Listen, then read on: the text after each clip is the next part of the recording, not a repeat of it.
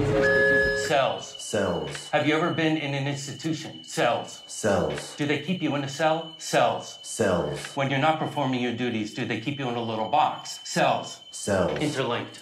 Interlinked. What's it like to hold the hand of someone you love? Interlinked. Interlinked. Do they teach you how to feel finger to finger? Interlinked.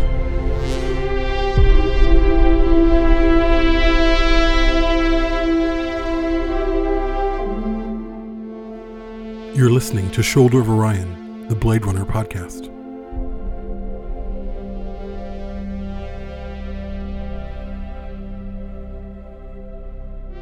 Welcome to Shoulder of Orion, the Blade Runner podcast. I am your host, Jamie Prater, and I'm joined by my co-host, Patrick Green.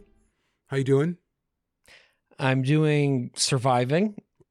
Doing surviving, we're recording this in that week between Christmas and New Year's where like everybody gets sick at the same time. Everybody has to get like 48 hours of work in the middle of the week before they take a break again. So it's like everything's crammed in. But we were going to record with Micah today, this episode that we've been teasing for a while. Unfortunately, she's out with the flu, but she's getting better. She's on the mend. The kids are on the mend. I feel like I'm here. I'm ready to roll, and I'm excited to see you again. How are you doing, my friend? I'm doing well, off the heels of Christmas, as of course you are as well, and the whole world is. Had a great time. It's nice to kind of be on the other end of that, essentially, and be back in my house and be in the quiet and in the nice space. But I really had a great Christmas. It sounds like you did as well. We did. It was wild, but it was a lot of fun. And I got a very special Christmas present from a very good friend of mine who I happen to be speaking with today.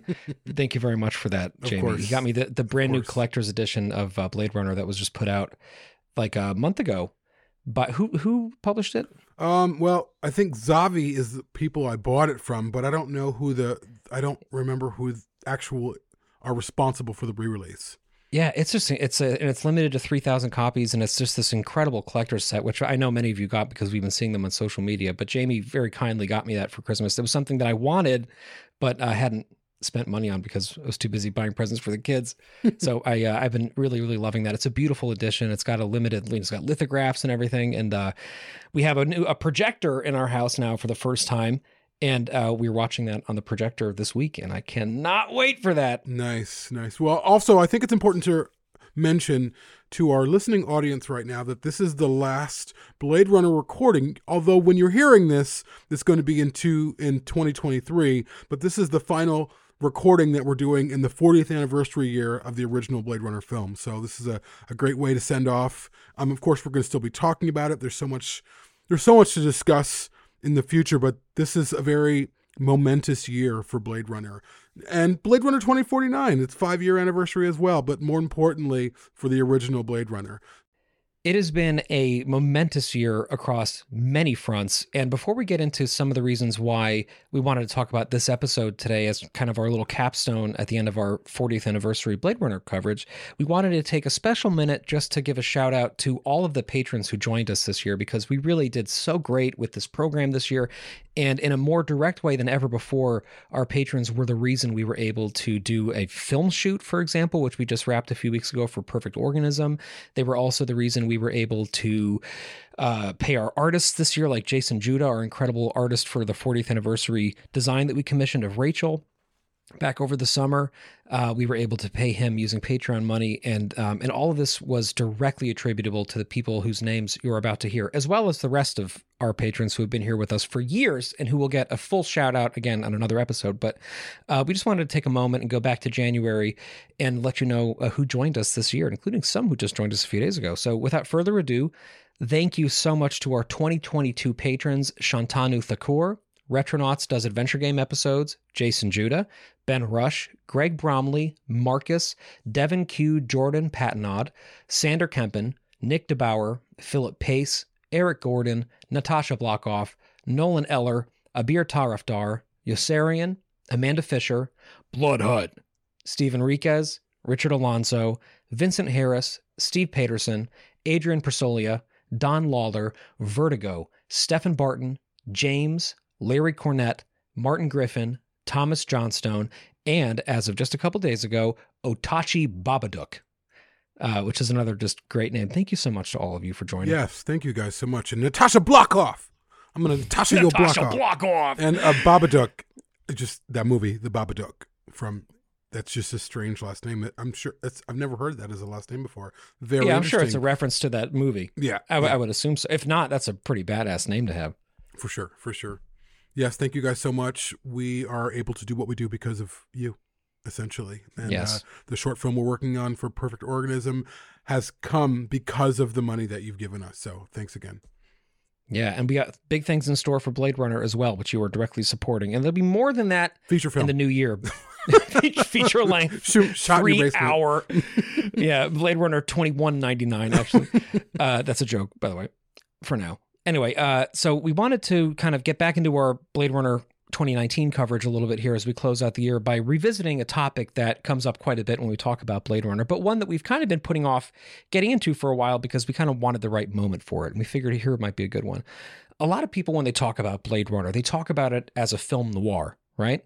And there's a lot of conventions that go into that. I mean, it's a film noir science fiction story, basically. But when you talk about film noir, you talk about things like cinematography, you talk about things like voiceovers, you talk about things like a, damsel in distress narrative. But Blade Runner, of course, is a film noir on many fronts, and one of them is the idea that it's basically at its heart a detective story, in the same way a lot of Humphrey Bogart films from the 40s and 50s were. And the detective that we're following, of course, is Rick Deckard, who is a member of the Los Angeles Police Department's Rep Detect unit. He's a Blade Runner, of course. So we wanted to look at law enforcement a little bit in these two films, and I will hopefully in the comics and things as well, to sort of unpack some of how law enforcement shows up in this universe, of course, with Gaff and Joshi and Deckard, but also in things like, for example, the new Blade Runner RPG, which is unmistakably a law enforcement focused or at least set narrative. So yeah, we kind of wanted to close out our 2022 anniversary coverage with a little bit of talk about the police in the world of Blade Runner. Yes, and it's a fascinating topic. It's one that we've danced around a little bit, or we've talking about this or that. And there was a moment, I think, in an episode, I can't remember how long ago it was, where we're talking about the Blade Runner universe as a police state. And we haven't really jumped into that full idea. And in my opinion, I don't know if you share this, but I feel like the world of Blade Runner, certainly also 2049, but the original, it's a world that is highly controlled, I almost want to say a military style police presence. And no one's really talked about that too much. And I really feel like it informs what we're seeing. It informs how people are behaving. It informs everything. But it's this undercurrent that we're seeing. We see the police everywhere, but we really don't know why. Oh, yeah. And in 2019, of course, we have the Blade Runner unit, but we also have, like you're saying, just LAPD officers everywhere in the background. A lot of them have those distinctive visors on, that's like such a great costume. But I love the LAPD amazing. outfits in Yes. 2019. But they're ever present, right? They're just all over the place. And of course, the LAPD building itself in both films, although they're two different buildings, they're the tallest things you can see. They are like the heart of the megalopolis that is Los Angeles. In 2019, of course, you have that cylindrical, massive spire with the all the angles on top that the spinners can land on. And then in 2049, you have this new building, which was formed after the first one was demolished in the comics, actually. If people read the 2029 arc, that was where that particular building was bombed or caught on fire. The 2049 version of the LAPD building, which I think is there as of the short films as well, so it's been there for a couple decades, is even more imposing. And the letters LAPD, of course, are like 40 stories tall. There's this just unbelievable, of course, Weta did this as a miniature, which was incredible, but just this huge towering skyscraper where they sit, literally and figuratively above the crowd. And one of the reasons we've talked about this kind of police state concept before is because Blade Runner is taking place in a world that is essentially has already descended into chaos, right? Through the depletion of the environment and natural resources and the death, the extinctions of animals. Like the world that we see even in 2019 is beyond repair. Like there's a reason why everybody is crammed into these cities together. It's because the world is largely uninhabitable. And if you could get off, you would have gotten off world by that point. So everybody who's stuck behind is like really trapped there. And that's the context that LAPD comes to the power that we see it in 2019, even separate from the Blade Runners. I'm curious if those who have remained behind are those who can't afford, well, certainly, okay, so we know that if you have some type of communicable disease or predisposition, or probably, what do you call that when you have an existing... Like a congenital, but you have an existing medical condition, what's that called? like a pre-existing condition? I guess a pre-existing condition. I would imagine none of those people were allowed to go because they're trying to, like, have the best of the best go and propagate a new world, or whatever off-world looks like. So who's left behind are the invalids in many ways. We don't think in that context when we are taken into the world of Blade Runner in the first film. We're looking at the sights and the sounds, we're hearing the music, we're seeing the streets, we're seeing people walking. We're not realizing that those people are the discarded people. Those people left are the people who were unwanted, who could not make it, who didn't have the biological credentials, in some ways, the physiological credentials to have a better life in another off-world colony. So as I think about that, and as I re-engage Blade Runner, it almost makes it a very sad, like it's this last cradle of humanity.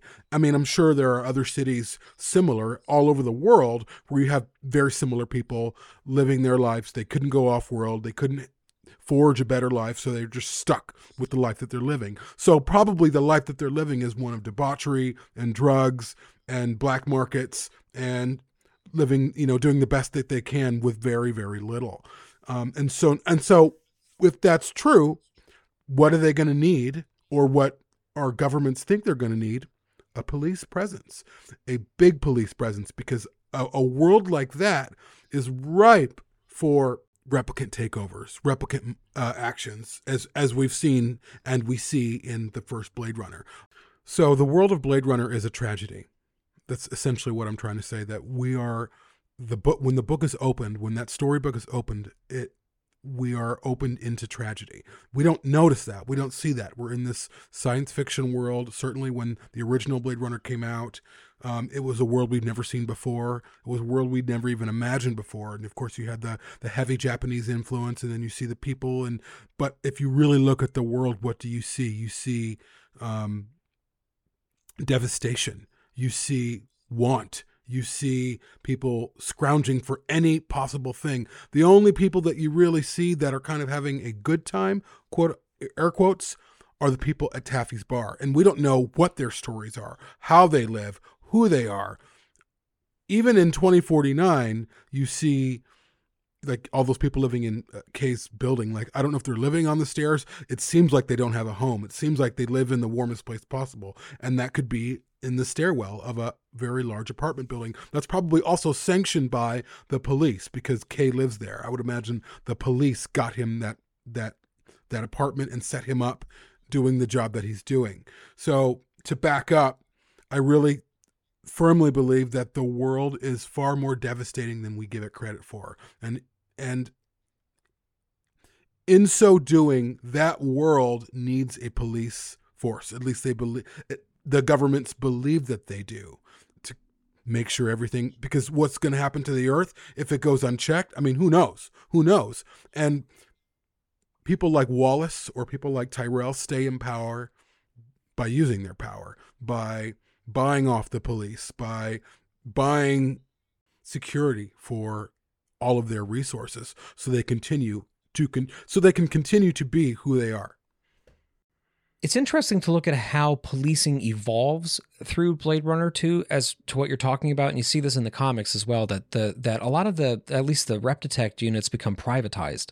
They become sort of almost like Pinkerton agents that are used by companies like Tyrell or Wallace to enforce, right? So you have this like state at least what appears to be like a state-funded and sponsored police force that gradually gets overtaken, or at least competes with privatized police forces as well. And the whole notion of who gets to enforce the law really evolves, I think, as corporations become even more powerful among the people who are still on Earth. And going back to something you were saying a little while ago, the people who are still on the planet are, of course, largely not medically fit to get off world, or at least according to their standards or whatever, or too poor or whatever. But there's also subsets of people who stay behind because they want to, because it suits them, right? And we see that, of course, with famously Neander Wallace, right, one could imagine go anywhere he wants to in the entire known universe, and yet he stays behind in this giant cathedral. But you also have police. You have people like Bryant, right, in 2019, who I get the sense is that's just the way that he lives his life. He's very happy to stick around. He's, made a career. He's middle-aged. He's, likes what he's doing.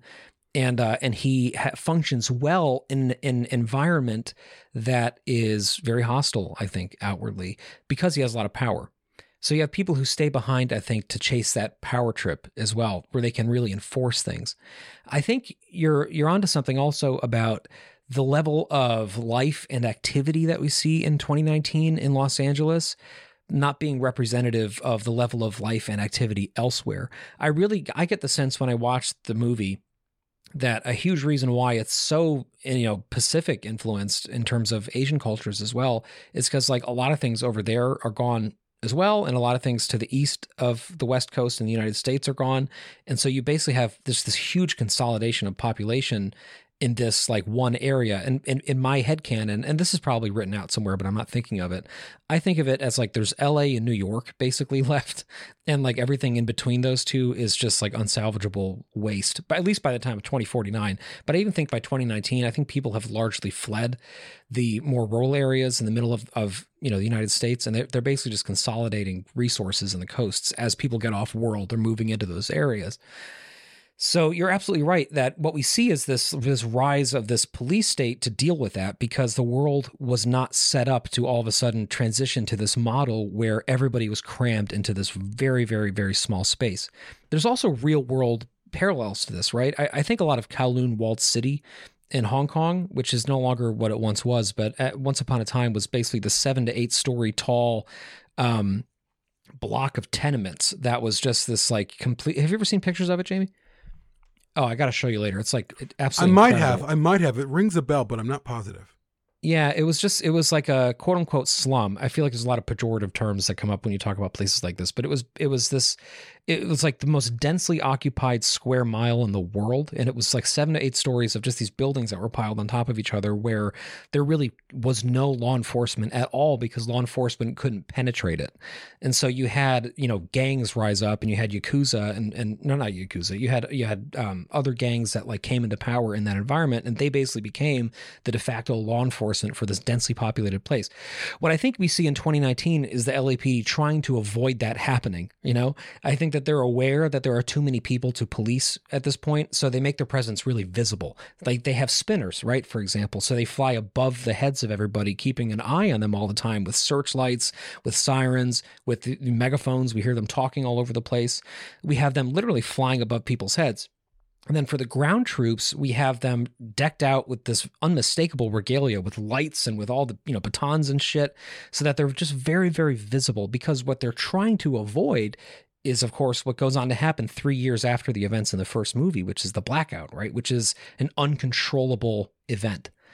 And so it makes sense that the world of 2019 is sort of perched on this little bit of a ledge, and that the police are trying to compensate for it.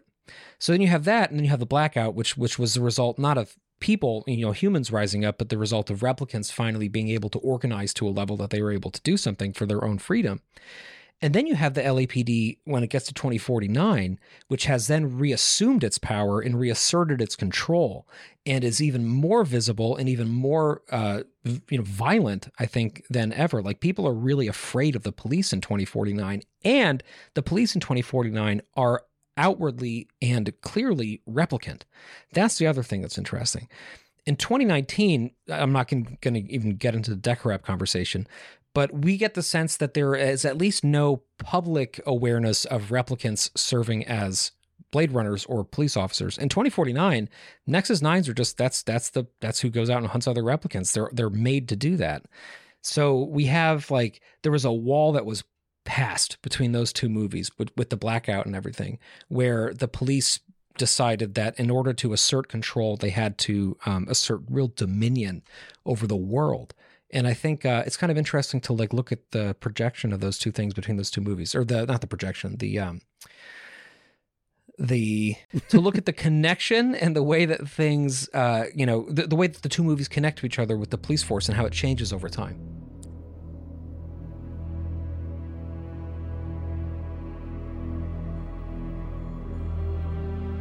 It's 34 to 46.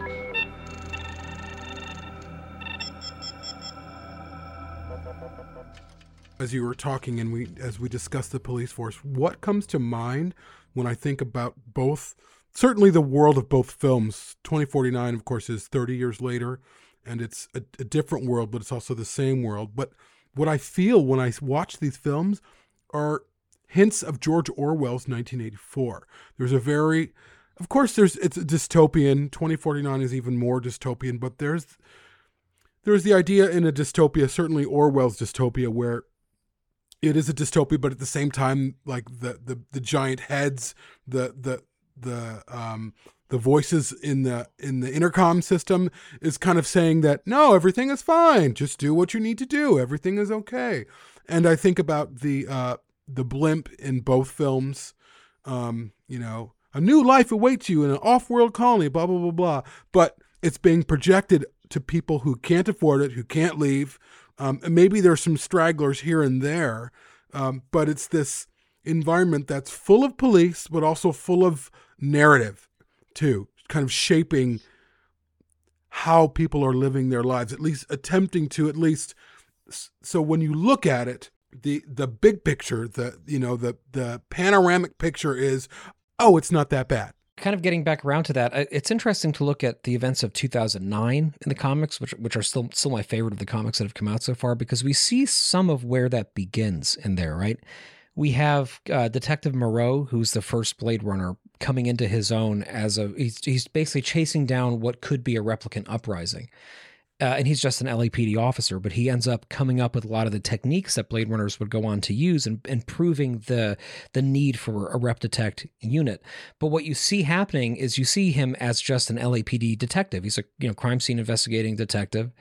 And because the LAPD gets word that there could be something happening, that replicants there could be more going on than they know, with, I believe, their Nexus 4 models in that one. They task him with chasing down this one particular lead.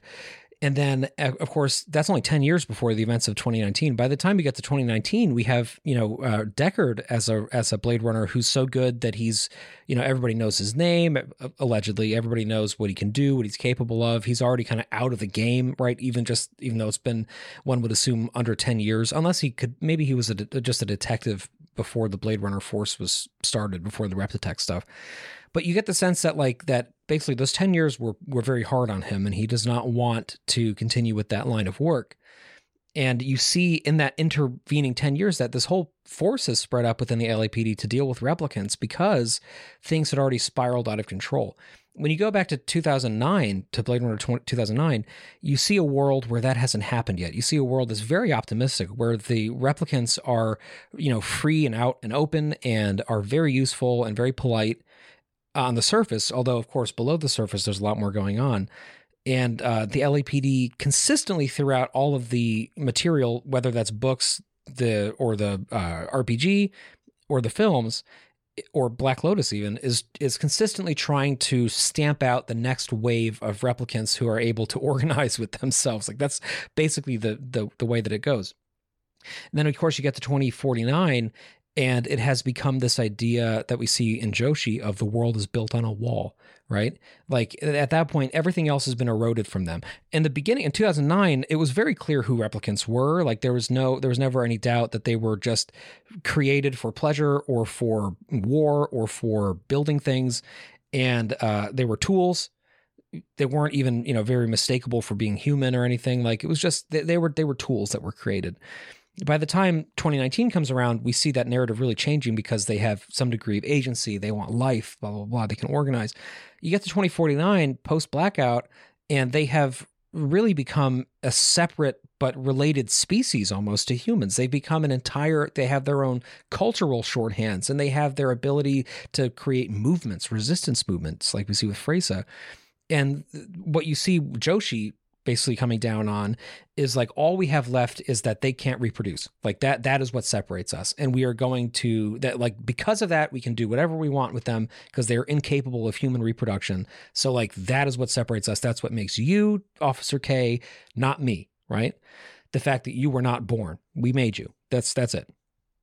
And then it's so fascinating to see a world then that has to reckon with this idea of what if they don't need us to make them anymore, and what does that mean? And I guess that gets me to 2099, which of course is 50 years after 2049. Like I'm really curious to see how they'll reckon with that. You know, if how replicants fit into society then, and what kind of police force is needed. You know, what's interesting about 2049 is, to a point that you made, I don't feel like the police in 2049 is there to keep the peace. They're there to make sure what Joshi is talking about in terms of that wall being broken, that wall being blown, and so there is no wall between species. At all costs, they need to make sure that that wall remains, that separation between species remains in place, or there will be war. And with war comes famine, and with war comes destruction. But what I really think is happening is the humans are afraid that the treatment of these people after this many years, 50 plus years, will then come back to haunt them. So that's what they're trying to stave off. They don't really care about what other people are doing, what other humans are doing in terms of I feel like they're like, whatever. We just can't have species. We can't have the species that we created reproducing, number one, and we can't have them starting a revolution or a movement on their own. And that seems like, again, the focus. Like, that's what they're terrified of at all costs. And so, like, even when you see Kay in the food court, you see police all over that food court. At the same time, in 2019, when Deckard is, he's running after Zora, you see police everywhere there too. Everywhere. They are everywhere. And it's really fascinating. And we get, again, caught up in how cool their costumes are, but it's really scary. It's scary how prevalent the police presence is in these worlds. And I don't think that they're not a threat to humans. They're a threat to replicants. I think they're there for order. They're there to keep order, whatever that order is, to make sure that, I'm sure like the police presence where BB's bar is, they're making sure that these replicants know who they are. This is what you do. This is your function. This is your zone. This is where you stay. You don't leave this zone because you can't, or whatever the rules might be. And I think we take it for granted because, all of us, when we drive on the road and there's an accident, we all slow down, or in California, if the traffic gets too crazy, what happens is a police car will pull onto the highway and slow all the traffic down. And they'll do this weird, like, weaving in and out in front of all the traffic to slow it way down so that the traffic ahead can move ahead and they can kind of break up the traffic essentially on the highway. And of course, when people see that policeman doing that, or policewoman or whatever, everyone slows down, everyone pays attention, everyone gets really scared. Or, and I'm sure you have this experience as well, when you're on the highway and you're probably going faster than you should be, and you zoom by something and there's a cop car and you're like, oh shit. It makes us fearful. If we were living in this environment in 2019 and 2049, we would be scared shitless, I think, in some ways. It's like The Last of Us, where they have to go through the entryway into the next. Remember that one part in The Last of Us? I think, yeah, it was The Last of Us, where they're trying to go visit their friends and they go to the guard. The checkpoints in Boston, and yeah. Right. I feel like all of LA is a checkpoint. Everything's a checkpoint. It's really terrifying. But again, we're lost in the sights and the sound and in the romanticism of a dystopian future that is Blade Runner. So we're not really processing how frightening this environment is for someone who doesn't have power and money. Yeah, I think a movie that does a really good job of dealing with some, like in our universe, examples of this is actually the Candyman film that came out a couple years ago that Jordan Peele co-wrote. And I can't remember the director's name, and I feel terrible, but she did a great job with it. But we did a frame rate on that film. And law enforcement, as it was portrayed in that, feels more like the law enforcement of LA 2019 Blade Runner to me, because they were very much like outsiders, right? Like we see the story, we see like the tale of two worlds, right? We see like a black family that has kind of broken into what historically had been kind of a white world of like art markets and blah, blah, blah, living in a building that had previously been tenement housing and then had been like gentrified, right? And then we see that juxtaposed with black families that are still living in the quote unquote hood, like in the area of Chicago that had been cordoned off, you know, for all intents and purposes with zoning and with redlining, and was kind of left to its own, kind of almost like just walled off from the world. And law enforcement to the black people living in the quote white world is, you know, barely noticeable. Like we don't even see them in the quote black world part of their experience. So law enforcement is like always watching them. They are always threatening them. They are always just one trigger away from killing them, which, you know, I'm not saying that's necessarily always accurate, but for the purposes of that film and that particular urban context, like it feels accurate to me as somebody who hasn't lived it. But I think that like we, you know, as a white man, and I don't want to get into like, I feel like we get all these angry messages whenever we talk about race, but like, whatever. As a white man, like I've never been afraid of police in my life. I just yelled at a police officer like a couple weeks ago because he was driving too fast in a parking lot, and I like went up to him and I was like, slow the fuck down. You could kill my dog doing that, you know? That's just like a way of life that I've been comfortable navigating because I've never felt threatened by them. But I have black friends who are like, how could you ever feel comfortable doing that? Like when or even Muslim friends who, whenever they're driving, they're like, you know, if they're past a police officer, they tell their kids to put their heads down below the level of the window because they don't want to, for whatever reason, be seen by like just crazy stuff that's very different to my experience. And I think what we see a little bit in Blade Runner is a world where like everybody is very aware of where police are at all times. We know exactly what they can see. We know how many there are. We're given a little bit of that experience of what it's like to be enforced as opposed to be protected. And I think, that's an interesting exercise. It really is. Again, the more we break it down, the more insidious it really is. You're not as...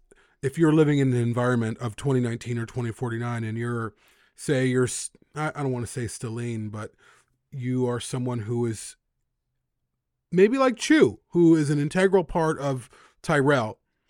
He doesn't have any worries. He's there for a reason. He's an engineer. He works on eyes, and that's his job. He's not intimidated by the police because the police aren't there to intimidate him.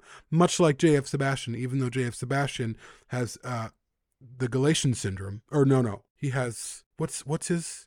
Methuselah syndrome. That's what he Methuselah. Yeah, right. Aside from his Something ailments. biblical. Yeah. Aside from his ailments, the police aren't there to threaten him. So he comes and goes where he pleases. And it's interesting to view the world... if you are a replicant, that world is every corner and on every street is a possible threat to you.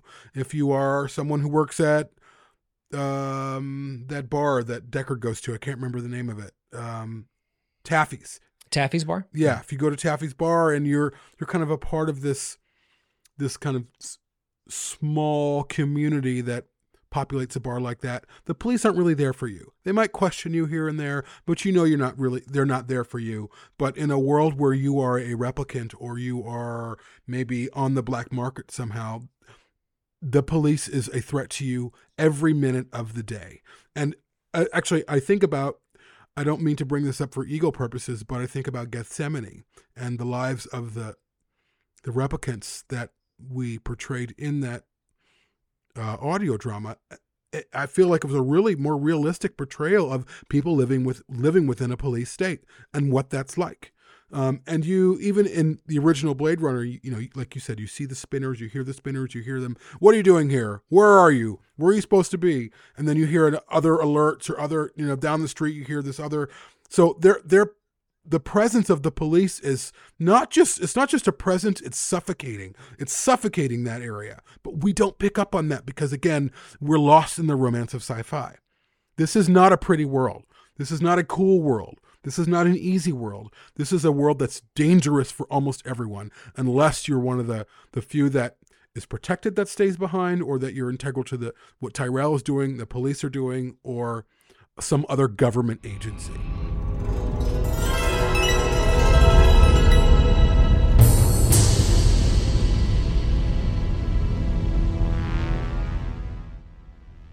Yeah, I mean, and I think it's easy to lose sight of what you're talking about because so many times the conventions of Blade Runner are used in very romantic ways. Like we complain about Altered Carbon a lot, but that's a great example of it, right? The Netflix version, where you have spinners as vehicles of luxury, right? We even saw that in Andor in a very different way, which didn't bother me. But usually flying cars are kind of a romantic concept, right? It's if you go back to retrofuturist things from 100 years ago, by this point we were all going to be flying everywhere we went. And in Blade Runner, we finally get really believable flying cars for the most part, if you can, excuse the guy wires holding them up. And yet they're used in very non-romantic ways, which I really love. And in 2049, that's still the case, right? In 2049, there's a police spinner, obviously, but there's also spinners that are enforcement vehicles for Wallace private security details. And there's a limousine, which should be something that's really luxurious, but is actually used as like this method of transporting people off world as almost like a prison vehicle, at least how it's deployed in 2049. So all these trappings that feel futuristic and cool are really scary.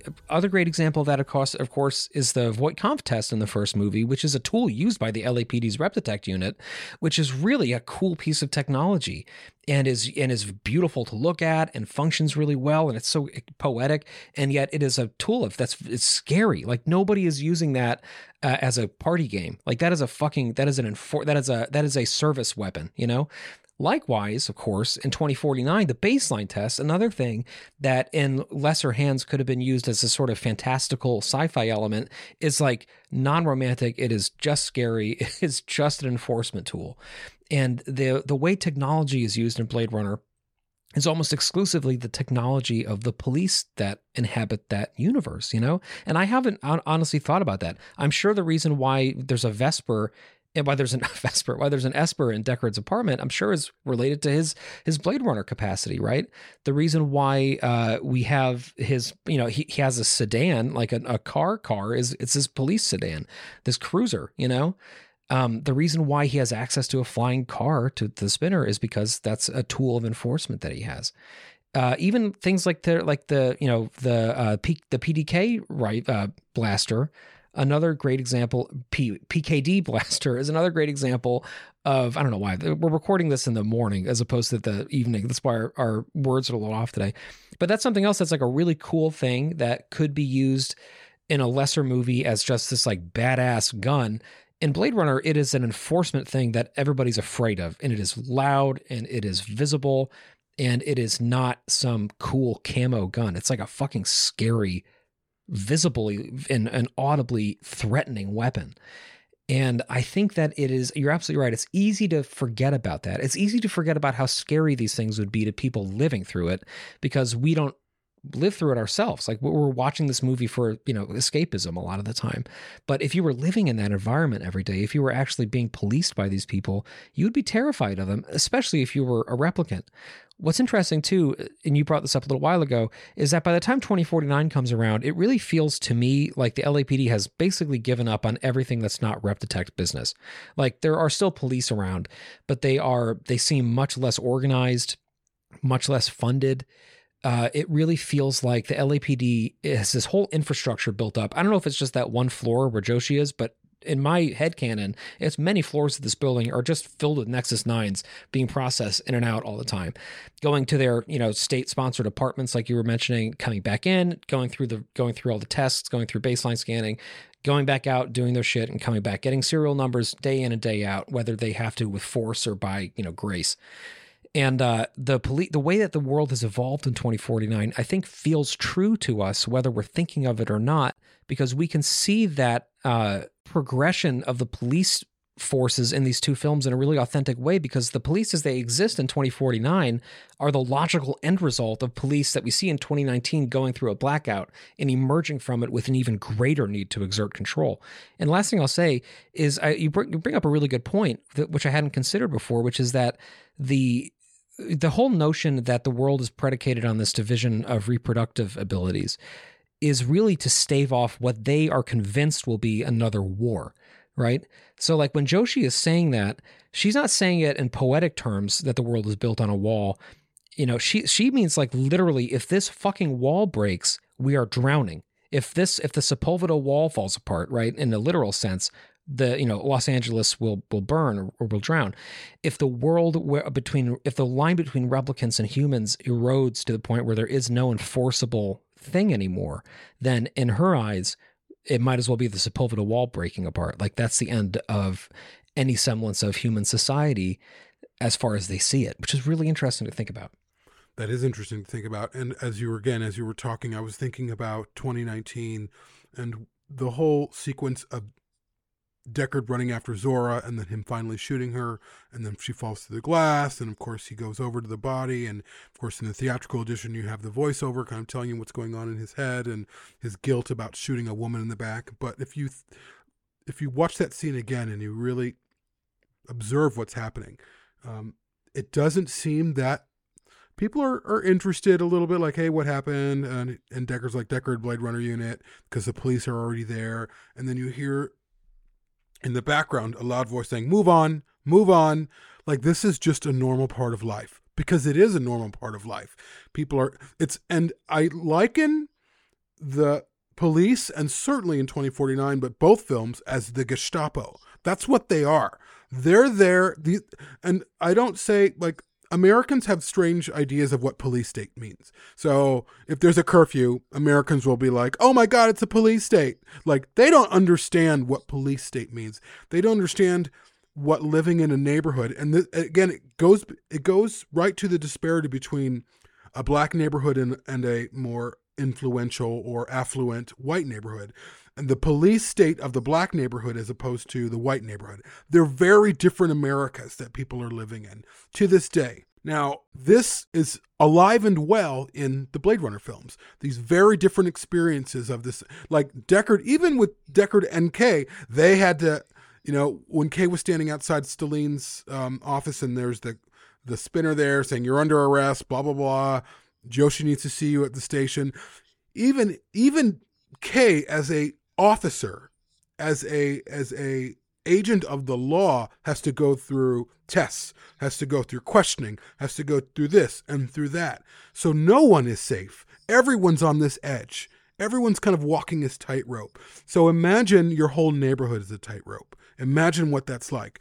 And then you can imagine what it's like to live in the universe of Blade Runner. If you're someone who isn't supposed to be there, if you're someone who's not above board, if you're someone who's on the black market, if you're someone who's working in maybe some type of replicant underground movement or whatever, or it's an underground railroad trying to get replicants in or out or whatever. Again, I pivot back to Gethsemane. A lot of what that story is about is the same exact thing we're talking about. These people live in a police state and what that is like to live in a police state. And I think what's ironic here is, I think as an audience, we feel safe. Why do we feel safe? Because we're with Kay or we're with Deckard. Nothing really that bad is going to happen to them. They're our Cypher. They're our Avatar. More so Deckard than Kay. I think Deckard is really our Avatar for 2019, which is why I never think much of him as a character, because I just don't think about him as a character. If anything, at the end, like that speech with Roy Batty, Roy's talking to me. He's not talking to Deckard. I digress. So the world that they live in, the world that we're seeing in Blade Runner and Blade Runner 2049 is very safe for us as viewers. What's interesting, and this is a bit controversial for me to say because I know we both don't like the show. For Black Lotus, for the character of Elle, that world is not safe. She is not safe wherever she goes. And you feel that for her. Even though that show has full of problems and has its own issues that we've talked about before, what they get right is that as a replicant in in Los Angeles in 2032? 2036, I think. 2036. She is in an entire environment that is not safe for her. Everyone is double looking at her. Who are you? Where do you belong? Why are you here? You shouldn't be here. Helping her puts you at risk. You can't even help. That really is, I feel like the world that we're taken into that Elle inhabits in Black Lotus is really a little bit closer to what it would be like to live in a city where you're constantly under threat. And it's interesting that I pivot to that because I largely kind of blew that off, but I feel like looking back on it, they really get that right. They really get how dangerous a situation like that would be for someone who is other, for someone who doesn't belong. Not just they don't feel like they belong, but on a federal level, on a law enforcement level, you do not belong. You don't belong so much that we will kill you. We will retire you when we see you. Sounds like you like Black Lotus, Jamie. I don't know. Oh, what I to fucking tell love you. it. I think you love Black Lotus. No, I think that the actual underlying story to Black Lotus is really interesting, actually. And I think that there is something in there that could be handled really well, in another format. It's just the way it eventually took place in the show didn't really ring true for me. But I agree. I think that actually is an interesting way to look at it. As we kind of come to a close here on this New Year's minisode, I think another example of policing that in Blade Runner that I want to touch on is just the RPG, which of course, if people don't already have it, hopefully you do by this point, because it officially finally released about 2 weeks ago as of this recording. But, Jamie and I played it quite a bit while he was here at the beginning of the month, and I've played it since then and loved it. And the Electric Dreams adventure that you get, basically that you start with, is really a great look at how policing works within Blade Runner, where you basically are a detective, you're a member of the Rep Detect unit, and you are chasing down leads based on rumors and trying to find out if they're substantiated. And to get there, you use a lot of technology that Blade Runner has access to. So you get to run blood tests, for example, or do phenotyping, or get things processed at the LAPD lab, and you get to explore the LAPD building a bit. You get to learn where bodies are stored, and you get to see where things are happening. It's just a really interesting experience to kind of live through the police angle in a very personal way in that movie, and to see what kind of moral qualms you have as a Blade Runner in that universe, and to see what bothers you. There have been moments where I've been playing it and I felt kind of uncomfortable with things that I've had to do or questions that I've had to ask. Which I think is really cool. So I really recommend people get that. Of course, also the Blade Runner PC game is another great opportunity to do something similar, to put yourself in the shoes of a Blade Runner, exploring Los Angeles and getting to the bottom of things. But I guess what I'm kind of closing on here is that the policing in Blade Runner is really of two worlds. There is the police force that we see everywhere that is enforcing things. And then there is the detective Rep Detect side of things, which is a lot quieter and a lot more kind of all-encompassing in some ways. And of course, the way that law enforcement shows up is partially due to all of these characters who are so, eminently memorable, with people like Gaff and Bryant and Joshi, but also people like, Detective Ashina in the comic books, and Detective Cal Moreau, of course, who I mentioned earlier. These characters who are really unforgettable, Officer K being right up there with the best of them too. So policing in Blade Runner is a complicated thing to look at. And the last thing I want to say before I close is, we never have talked on this show, at least that I can remember, about where the term Blade Runner comes from. I don't remember if that's ever come up before, but for those of you who don't know, it actually, of course, has nothing to do with the actual film itself. It was actually from an Alan Norse novel that was written quite a ways before the movie, like a decade before the movie came out, about black market medical procedures. And Blade Runners it was blade as in a scalpel for surgeries. And that was something that was just on Hampton Fancher's shelf.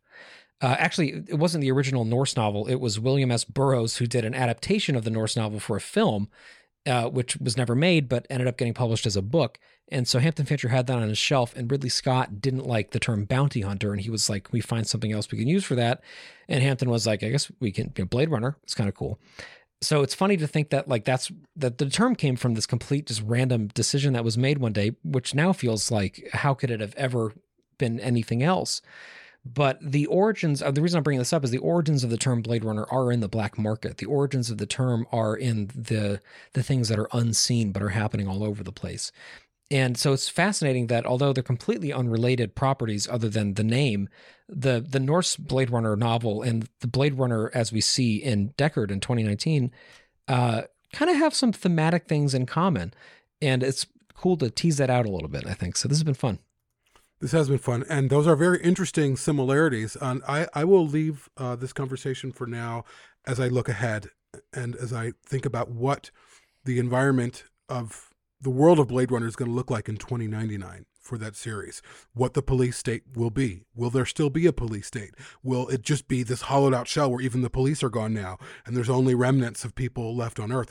I don't really know, but it's going to be interesting to see how they connect everything. So I'm excited about that.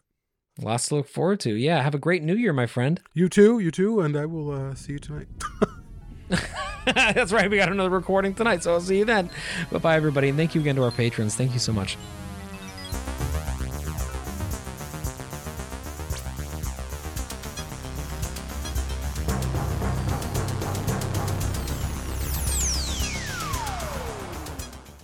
If you would like to find out more about Shoulder of Orion, the Blade Runner podcast, please go to www.bladerunnerpodcast.com. If you would like to support the show via Patreon, please go to www.bladerunnerpodcast.com/support. Thank you.